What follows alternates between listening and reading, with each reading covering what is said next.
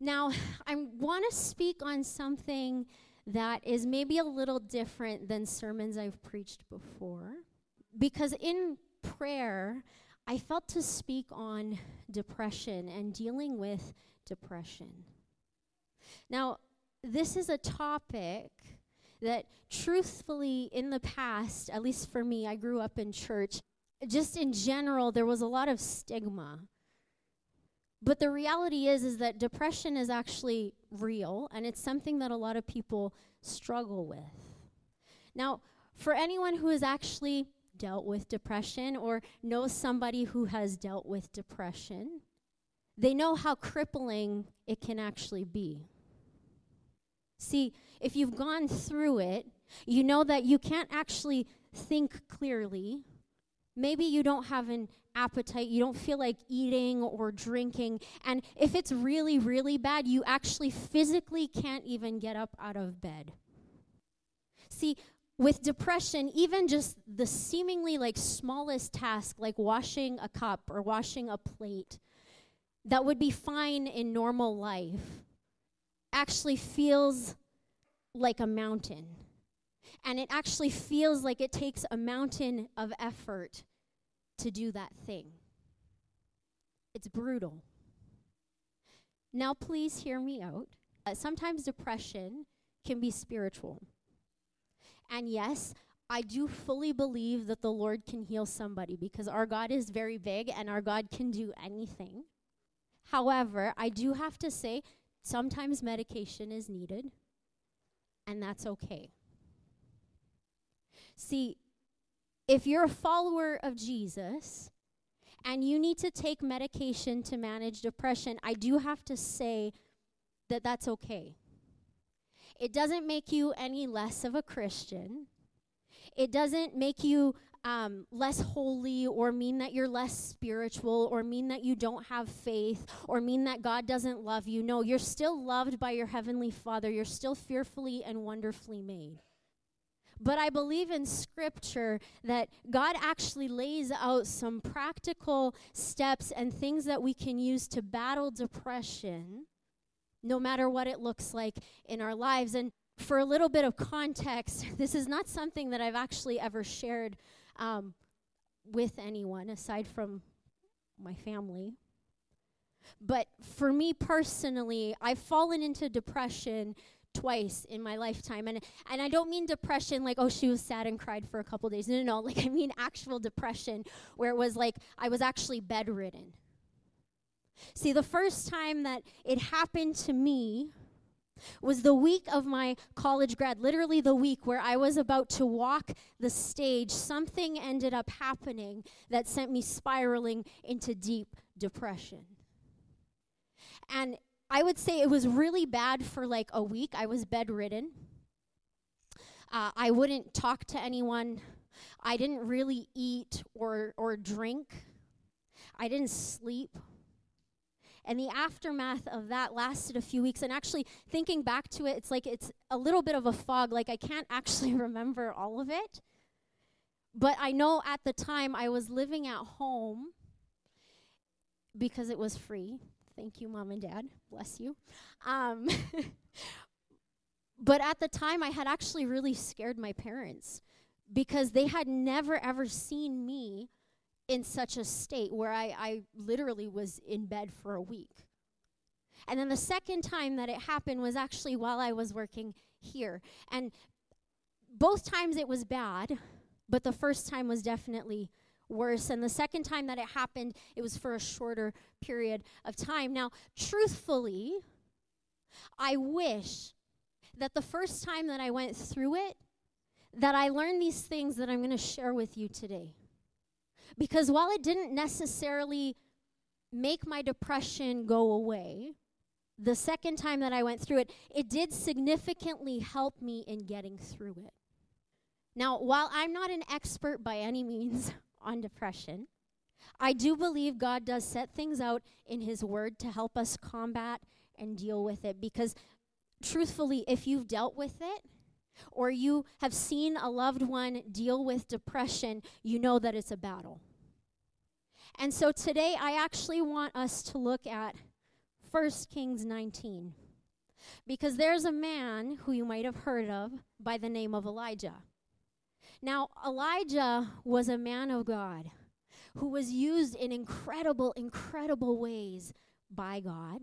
And yet, he was somebody who, I believe, dealt with depression and actually got to the point where he actually wanted to die. Now, before we read the passage, I'm just going to give a little bit of context. So this passage takes place, 1 Kings 19, right after this big showdown that happens on Mount Carmel with the prophets of Baal. And so for those of you who don't know the story, during this period of time, there was a guy named Ahab, and he was the king of Israel. And at this point in time, Israel and Judah were two separate kingdoms. So he was the king of Israel. And politically, Ahab was great, like super strong politically. He kept peace with the kingdom of Judah. He won tons of battles against Syria, who was an enemy at that point in time. But spiritually, like, this man was a walking disaster for Israel. See, 1 Kings, if you actually read through it, gives like these little reports of all of the rulers of Israel. And it says, okay, well, this king did right in the eyes of the Lord, or this king did evil. See, Ahab was so spiritually bad for Israel that it actually says that he did the most evil out of any other king before him. Now, part of the problem was that Ahab married this foreign woman named Jezebel. Now, Jezebel was an avid worshiper of this cult deity called Baal. And so as she married Ahab, she decides to impose this cult on the people of God. And so, well, what's the easiest way to do that? Kill off the priests, right? So this is what she does. She kills off as many of the Lord's priests and prophets as she could get her hands on. And we see this in 1 Kings chapter 18, verse 13. And for those of you that don't know, prophets is just a fancy word for people who would basically hear from the Lord, and then they would share what the Lord spoke to the rest of the people. So in a sense, they were kind of like a mouthpiece for the Lord. So Jezebel, by killing off the prophets of the Lord, the people who spoke for the Lord, who were the voice of the Lord in the land, was essentially trying to silence the Lord's voice to the people. And as a result of this, she was quite effective in turning the people away from God. So this is the context of everything. And then we have Elijah, who's one of these prophets. He's one of these people that hears from the Lord, and he sees everything that's going on, and he's bugged. So everything kind of comes to a point or a head when Elijah decides to propose this prayer contest. So essentially what Elijah proposes is that the prophets of Baal would build an altar, and then Elijah would build an altar, and then they would each take the time and pray.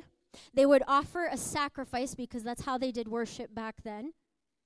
And then the sacrifice that was consumed by fire would prove which God was real. Now, just a side note, because I know that this confused me when I was younger, growing up in church. There's Elijah and Elisha, right? And sometimes we get confused, or at least I did when I was growing up. So a way to remember the difference, J comes before S in the alphabet. So Elijah came before Elisha, and Elisha is Elijah's successor.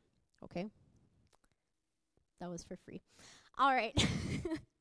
So they go, and the prophets of Baal agree to this. And so they go early in the morning, and they gather all of the people of Israel and all of the prophets. And so the prophets of Baal decide to go first. And there's 450 of them.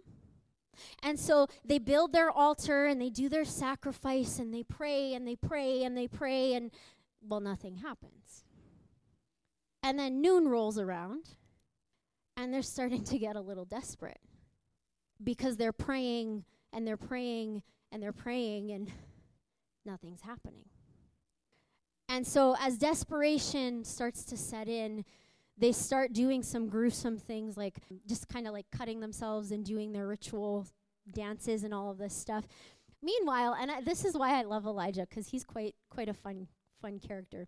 Meanwhile, Elijah's just standing there, and he's watching them, and he's watching them panic, and he's just chirping them off the entire time.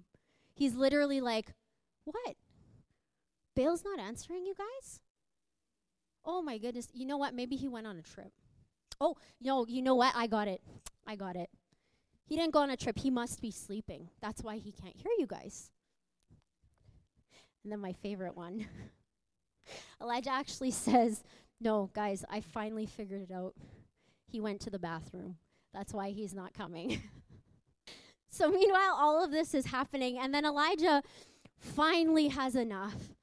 And he's like, hey, this is actually ridiculous. So he calls all of the people over, and he has them actually pour water, not once or twice, but 3 different times over the altar that he builds to the Lord in direct opposition to the worship to Baal. And he doesn't do something similar to what they did. No. He doesn't do some crazy big ritual or something for show. No, all Elijah does is he just prays a simple prayer. And it's something along the lines of, Lord, these are your people. God, would you show up so that they can know you, so that they can see you, and their hearts can turn back to you. And God honors his prayer. So fire comes down and literally consumes everything, like not just the sacrifice, but the altar and everything around it. And so, of course, the people of Israel were like, wow, God is real. So they turn back to the Lord, and they kill off the prophets of Baal. And then just a little bit after this, Elijah, beginning in 1 Kings 18, verse 41, decides to go and pray for rain. Because see, what had happened was, because the people of God were disobedient and they weren't serving the Lord, God had allowed a 3-year time period where there was famine. And so now, because the people of God had turned back to the Lord and they were serving the Lord, God said, okay, famine's over. So he sends Elijah to go and pray, and Elijah goes and prays. He bows down and he prays 7 times, and the rain comes. And though it doesn't actually say in that passage that he prays, we know that he was praying, because in James 5, verse 17, it says that. So all of this stuff happens. Crazy day, right? And then we come to 1 Kings 19, verse 1 to 8. It says, Ahab told Jezebel all that Elijah had done, and how he had killed all the prophets with the sword. Then Jezebel sent a messenger to Elijah, saying, so may the gods do to me, and more also, if I do not make your life as the life of one of them by this time tomorrow. Then he was afraid, and he arose and ran for his life, and came to Beersheba, which belongs to Judah, and left his servant there. But he himself went a day's journey into the wilderness, and came and sat down under a broom tree. And he asked that he might die, saying, it is enough. Now, O Lord, take away my life, for I am no better than my fathers. And he lay down and slept under a broom tree. And behold, an angel of the Lord touched him and said to him, arise and eat. And he looked, and behold, there was at his head a cake baked on hot stones and a jar of water. And he ate and drank and lay down again. And the angel of the Lord came a second time and touched him and said, arise and eat, for the journey is too great for you. And he arose and ate and drank and went in the strength of that food 40 days and 40 nights to Horeb, the mount of God. So Elijah has been through this incredible moment, literally on the mountaintop with God. God shows up in this very real and tangible way, not only when, they were defeating the prophets of Baal and fire comes from heaven, but also when he prays for rain and he sees the rain cloud coming and he sees the rain happening. But all of a sudden, we get to this point where Elijah, who I would say he's this great man of faith, he walks with God, he knows the voice of the Lord. But he comes to a point where he literally just wants to give up and die. Kind of makes you think, like, what happened? Now, church, so often we can end up looking at these people in the Bible, right? People that I would classify as giants in the faith. People like Moses, people like King David, people like Elijah, and we look at everything that they've done and everything that they've accomplished for the kingdom of God. And yet, we can forget that they were real people that had real struggles. Moses, amazing man, led the Israelites out of exile from Egypt, out of slavery, parts the Red Sea, does all of these things. Well, Moses had marital problems. Talks about this in scripture to the point that he was actually separated from his wife for a time. King David, known as one of the greatest kings in the history of Israel, committed adultery and then tried to, he murdered a man to try and cover it up. People like Gideon and Esther, who literally saved their people from the enemy. They dealt with things like fear.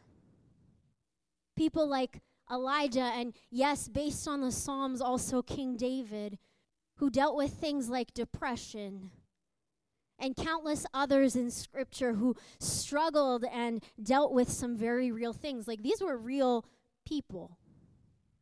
And sometimes, church, I think we can actually get into a mindset where we think that, well, no, it's only like weak Christians, or it's only the new Christians, or it's only the people that lack faith that deal with those things. And the reality is like that's not always the case. See, Elijah is what I would call a seasoned man of God. He walked with God. He knew what the voice of the Lord sounded like. He regularly prayed. He was full of faith. I mean, the man prayed 7 times for rain to come. You don't do that if you don't have faith. He was confident in his God, and he had seen God literally move in powerful ways, right? Like, you don't stand on the mountaintop mocking the prophets of Baal unless you're confident and have faith that your God is going to move and pull through. Elijah had seen God literally heal, restore, and move in very real and tangible ways, and yet because of a word of a woman, he becomes full of fear. He becomes overwhelmed, and actually, I believe as a result of everything that he had been dealing with, falls into depression. Now, in this passage, I believe that there are some practical biblical principles that we can take and learn from Elijah that can help us or the people around us battle through depression. When dealing with depression, my first point is this: don't isolate yourself. Don't isolate yourself. 1 Kings 19, verse 3-4 says, "Then he was afraid, and he arose and ran for his life and came to Beersheba, which belongs to Judah, and left his servant there. But he himself went a day's journey into the wilderness and came and sat down under a broom tree." See, I believe Elijah actually isolated himself when he was needing people the most. I find so often when people are dealing with depression, the tendency is to pull away from people, either because we don't want to share what's actually going on. Maybe we're feeling shame or guilt that we're feeling this way or facing that situation. Maybe we're fearful about how other people will react if they know, what they'll think of us. Or we think that they just won't care, or they don't understand the situation. Galatians 6 verse 2 says, carry each other's burdens, and in this way you will fulfill the law of Christ. Church, we're not called to do life alone. We're called as a body of believers, as a church family, as people who follow Jesus, to carry each other's burdens, to pray, and to love one another with the love of Christ. But the reality is we can't do that if we isolate ourselves. Job 16, 20 to 22. Job is actually, if you read through, he ends up going through a time. And he's going through this horrible season, but in the midst of it, he says, my intercessor is my friend. As my eyes pour out tears to God on behalf of a man, he pleads with God as one pleads for a friend. 1 John 4:11. Dear friends, since God so loved us, we also ought to love one another. Church, part of loving people well doesn't mean just loving them when life is easy and things are good. Sometimes loving people well actually means standing in the gap and fighting and praying and warring for others when they don't actually have the strength to fight and pray and war for themselves. Depression can be heavy. It's a weighty thing, which is why we need friends, which is why we need to be in healthy community. We need safe people that we can trust, who can rally around us and pray and intercede and fight for us when we don't actually have the strength to pray or fight for ourselves. See, I fully believe that isolation is one of the biggest tactics that the enemy uses. When we isolate ourselves, church, I believe that we leave ourselves vulnerable. Right? I always equate it to like the little herd of gazelles that are out on the African plain, right? If anybody has seen like those, I don't know, the safari documentaries, there's always like a lion or a hyena like crouching and kind of waiting for their moment. And who does the lion or the hyena go after? The one by itself, or the baby who's by itself, right? They never go after the herd because they know that their chances are better if they go after the one that's all alone. The one that's all alone becomes easy pickings, more susceptible to attacks. And church, it's the same with us. See, when we actually isolate ourselves, when we allow ourselves to become more vulnerable in that way, we leave ourselves susceptible to attacks from the enemy. And in addition to this, I believe that we put ourselves at greater risk of injury or even being completely taken out because we've actually stepped away from the spiritual protection that comes with being a part of the herd, the body of Christ. When we're in community with one another, we can support and we can fight through prayer, through encouragement, and loving one another with the love of Christ as we're called to. John 13:35 says, by this everyone will know that you are my disciples if you love one another. When dealing with depression, don't isolate yourself. Take the time to develop close friendships with people that you trust. I would say like 2 or 3 people who can actually speak life over you, who can pray and fight for you, and vice versa. Safe people. Now, within our church context, I'm just going to say life groups are a great way to meet people, and they're a great way to develop those friendships. But you can also, and I would say also pray about who those people should be too. But don't isolate yourself. My next point is this. When dealing with depression, rest and eat. 1 Kings 19, verse 5 to 8. And he lay down and slept under a broom tree. And behold, an angel touched him and said to him, arise and eat. And he looked, and behold, There was at his head a cake baked on hot stones and a jar of water. And he ate and drank and lay down again. And the angel of the Lord came a second time, touched him, and said, Arise and eat, for the journey is too great for you. And he arose and ate and drank and went in the strength of that food 40 days and 40 nights to Horeb, the mount of God. See, Elijah was exhausted. He had literally just gone through this whole ordeal with the prophets of Baal on the mountain, which literally took all day.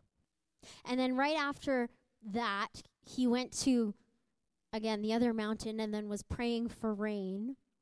And truthfully speaking, like when he was praying, it probably wasn't just like a little 5-minute prayer. Like he sat down. He was probably there for a while. But the reality is that he actually hadn't eaten. He hadn't rested. And frankly, he hadn't really taken good care of himself during the day. Now, in this passage, 1 Kings 19, while scripture doesn't actually say how long Elijah rested for, we can assume by the amount of time that God gives Elijah to rest, it was actually a long while. Now, in addition to this, God also provided food. See, when dealing with depression, it's important that we actually take the time to rest and take care of ourselves. So that means doing things like eating a proper meal even when we don't actually feel like it. See, in a society that promotes busyness, it's even more important to actually take the time to rest and to eat and to care for ourselves, especially when going through something like depression. 1 Corinthians 3:16-17 says, Do you not know that you are God's temple and that God's Spirit dwells in you? If anyone destroys God's temple, God will destroy him. For God's temple is holy, and you are that temple. Church, I believe it's God-honoring when we take care of ourselves. Scripture actually states that we're temples of the Holy Spirit when we allow him into our hearts, right? When we accept Jesus into our hearts, then his Spirit comes and lives in us. That's the Holy Spirit. But Scripture also states that we're made in the image of God. We're fearfully and wonderfully made, handcrafted by our Creator, to the point that God actually calls each of one of us his masterpiece. It's not God-honoring to not eat or to not take care of ourselves. So in dealing with depression, even if you don't feel like it, try and eat something healthy, even if it's just like an apple or a banana, or try to eat a real meal, even if that means that you have to buy it or call for takeout or call up that friend to go and pick it up for you. The other thing that's really important that Elijah did was rest. So he ate and then he rested. Now, rest is not something new. And it's actually a common theme found in Scripture. Now, we're actually commanded to rest by God. It's actually part of the 10 Commandments, right? You know, the thing that says, like, don't murder, don't steal, honor your parents. Yeah, that one. Resting is in there too, but it's the one that we somehow like to just ignore, even though it's in there. Exodus 20 verse 8 says, remember the Sabbath to keep it holy. The Sabbath was known as the day of rest. Mark 2:27. Jesus is actually talking to the Pharisees and he states, the Sabbath was made for man and not man for the Sabbath. Why? Because God actually knew the importance of rest. He knew that we need it in order to sustain us. Now, rest isn't always just physical, but it can be spiritual as well. Psalm 91 verse 1 says, he who dwells in the shelter of the Most High will rest in the shadow of the Almighty. Psalm 23, verse 1-3 says, the Lord is my shepherd, to feed, to guide, and to shield me. I shall not want. He lets me lie down in green pastures. He leads me beside still and quiet waters. He refreshes and restores my soul, life. He leads me in the paths of righteousness for his name's sake. See, church, when we rest, I believe we allow the opportunity for God to actually restore and refresh the things that need to be restored and refreshed, which is why God commands us to take Sabbath and rest. When we take the time to rest, then we have greater strength and clarity to keep moving forward and to do that which we're called to do. And this is even more true when dealing with depression. Those of you who are parents, who have small children, or maybe you've had small children at one point, or if you're not a parent, maybe you've babysat a small child at some point. How many know children need rest? If a child doesn't rest, what happens? They get irritable, they get cranky, and frankly, they're not really in the right headspace, right? Their perspective can actually become warped. In church, I believe it's the same with us as the children of God when we don't actually take the time to rest. See, Elijah didn't take the time to rest. And as a result, he became overwhelmed when faced with the threats from Jezebel. He knew his God. God literally showed up and sent fire from heaven. He knew who his God was. He knew how his God could move, and yet he became overwhelmed.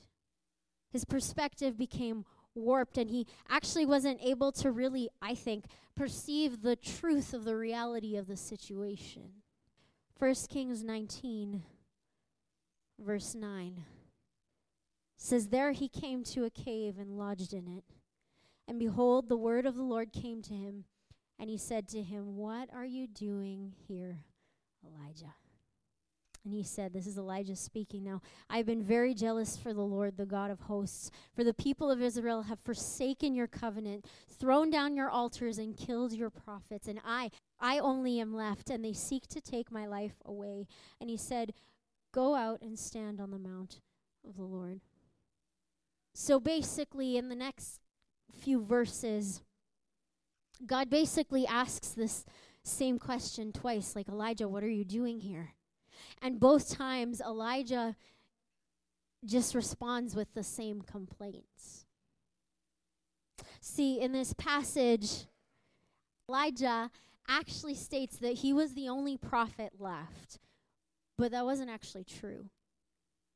See, if you go to 1 Kings chapter 18, verse 13, it actually states that there was this man called Obadiah who actually, when Jezebel was going around killing all the prophets of God, Obadiah saw what was happening, and he actually saved 100 of the prophets and hid them in caves from Jezebel. Now, Elijah actually knew this because he runs into Obadiah, and Obadiah recognizes him and actually tells him that he did this. However, in the midst of his depression, Elijah had forgotten, and he had begun to believe the lie that he was alone. Which brings me to my next point. When dealing with depression, spend time with God. Spend time with God. See, Elijah is deep in depression. He's feeling overwhelmed. He's feeling alone. He's feeling hopeless. He's feeling overcome. And so God actually sends him into his presence. So Elijah goes to mountain, and God sends all of these like crazy things. So first there's like this crazy wind, but God's not in that. Then he sends like this earthquake, God's not in that.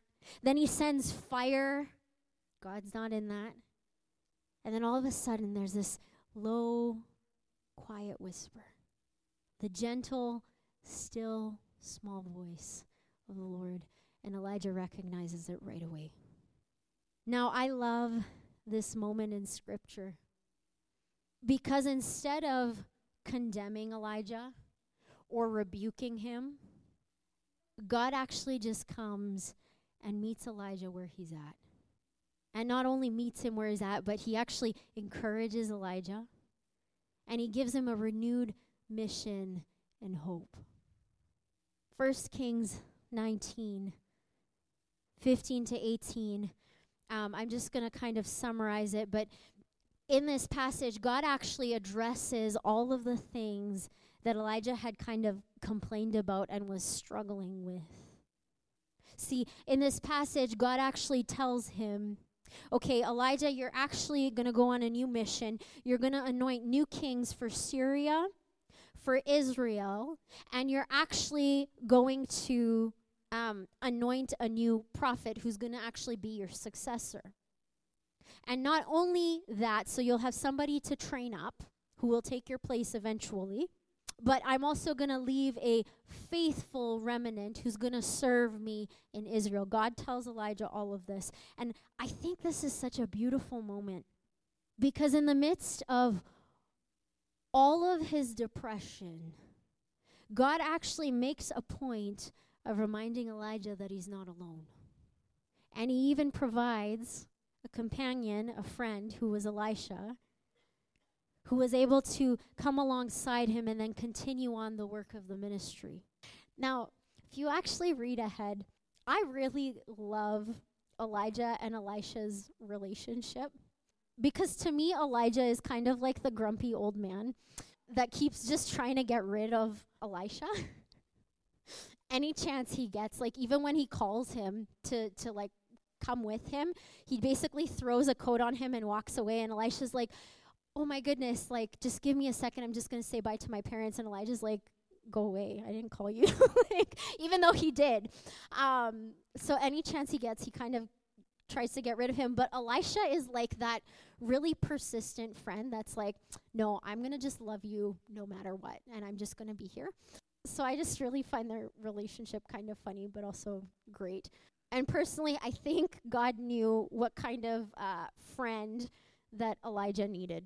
He needed one of those persistent, maybe even slightly annoying friends. See, when we're depressed, overwhelmed, or we've actually lost our perspective, God, in my experience, can and will often shift things back to perspective for us. He'll encourage us, he'll strengthen us, and yes, he'll correct us sometimes when we need it. But we actually need to be willing to spend time in the presence of God and allow him to speak. James 4, verse 8a says, draw near to God and he will draw near to you. Even if you're in the midst of deep depression, if you draw near to God, he will draw near to you. So can I just encourage you? Do whatever it takes to get into his presence. If you're dealing with depression and you're in a point where you're like, I can't even just like sit up or get up out of bed. Well, I think most people have their phones near them or near their bed somewhere. If you can't even sit up, most people have a smartphone. So grab your phone, turn on Spotify or YouTube or whatever, and play worship music over yourself until you can actually sit up or get up and you actually feel better. Also, if you can't even sit or get up to actually read scripture and speak the truth and the word of the Lord over yourself, again, there's lots of great apps out there that you can actually listen to the Bible like an audiobook. So you can actually play and listen to the truth of the word of God and allow that to play over yourself until you feel better. But church, if you're dealing with depression, do whatever it takes to get into the presence of God. And I believe it will help you in battling it. Spend time with God. So in conclusion, if you or a loved one struggles or has struggled with depression, I really hope that the things that I've shared with you today help you and have given you some practical things or practical tools to help you battle through depression. Now, I know depression is a very difficult thing, but it's an even harder thing to go through when we don't have a relationship with Jesus. Matthew 11, verse 28, Jesus actually states, "Come to me, all who labor and are heavy laden, and I will give you rest." See, there's actually life. There's rest, there's hope, there's joy, and there's peace when we bring our burdens to the Lord. We don't actually have to struggle and carry the weight of things alone. Psalm 34, verse 17 to 18 says, "Is anyone crying for help?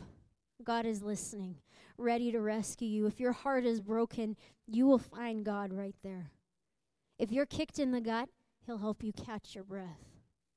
Disciples so often get into trouble. Still, God is there every time. He's your bodyguard, shielding every bone. Not even a finger gets broken. God desires a relationship with us. It's why He sent His Son, Jesus, to die on a cross for each and every single one of us. Because the reality is that we're broken. We're sinful.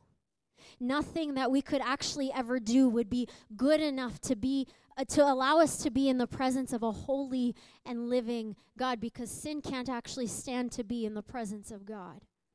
But through Jesus, we can. God is more than willing and ready to run to us and to help. But we need to be willing to let Him in and allow Him to. Now, I have to be honest with you. If you do, and you make the decision to allow Jesus into your heart and into your life, and you make the decision to actually follow Him, that doesn't mean that all of your problems will go away and you'll never have a struggle ever in your life again. I would be lying to you, frankly, if I said that.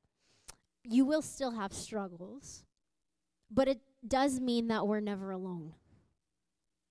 It does mean that we're never forgotten or forsaken, and it does mean that the God of all creation is now fighting on our behalf. That He will actually lead us and guide us into good things because He is good. So if you desire that for your life, we're just going to pray a simple prayer. So, Lord Jesus, I thank You for dying for me. I thank You for Your love and for Your peace. I ask You now to forgive me of all I've done wrong, of all my mistakes. Come into my heart, make me new, and fill me with Your peace. In Jesus' name.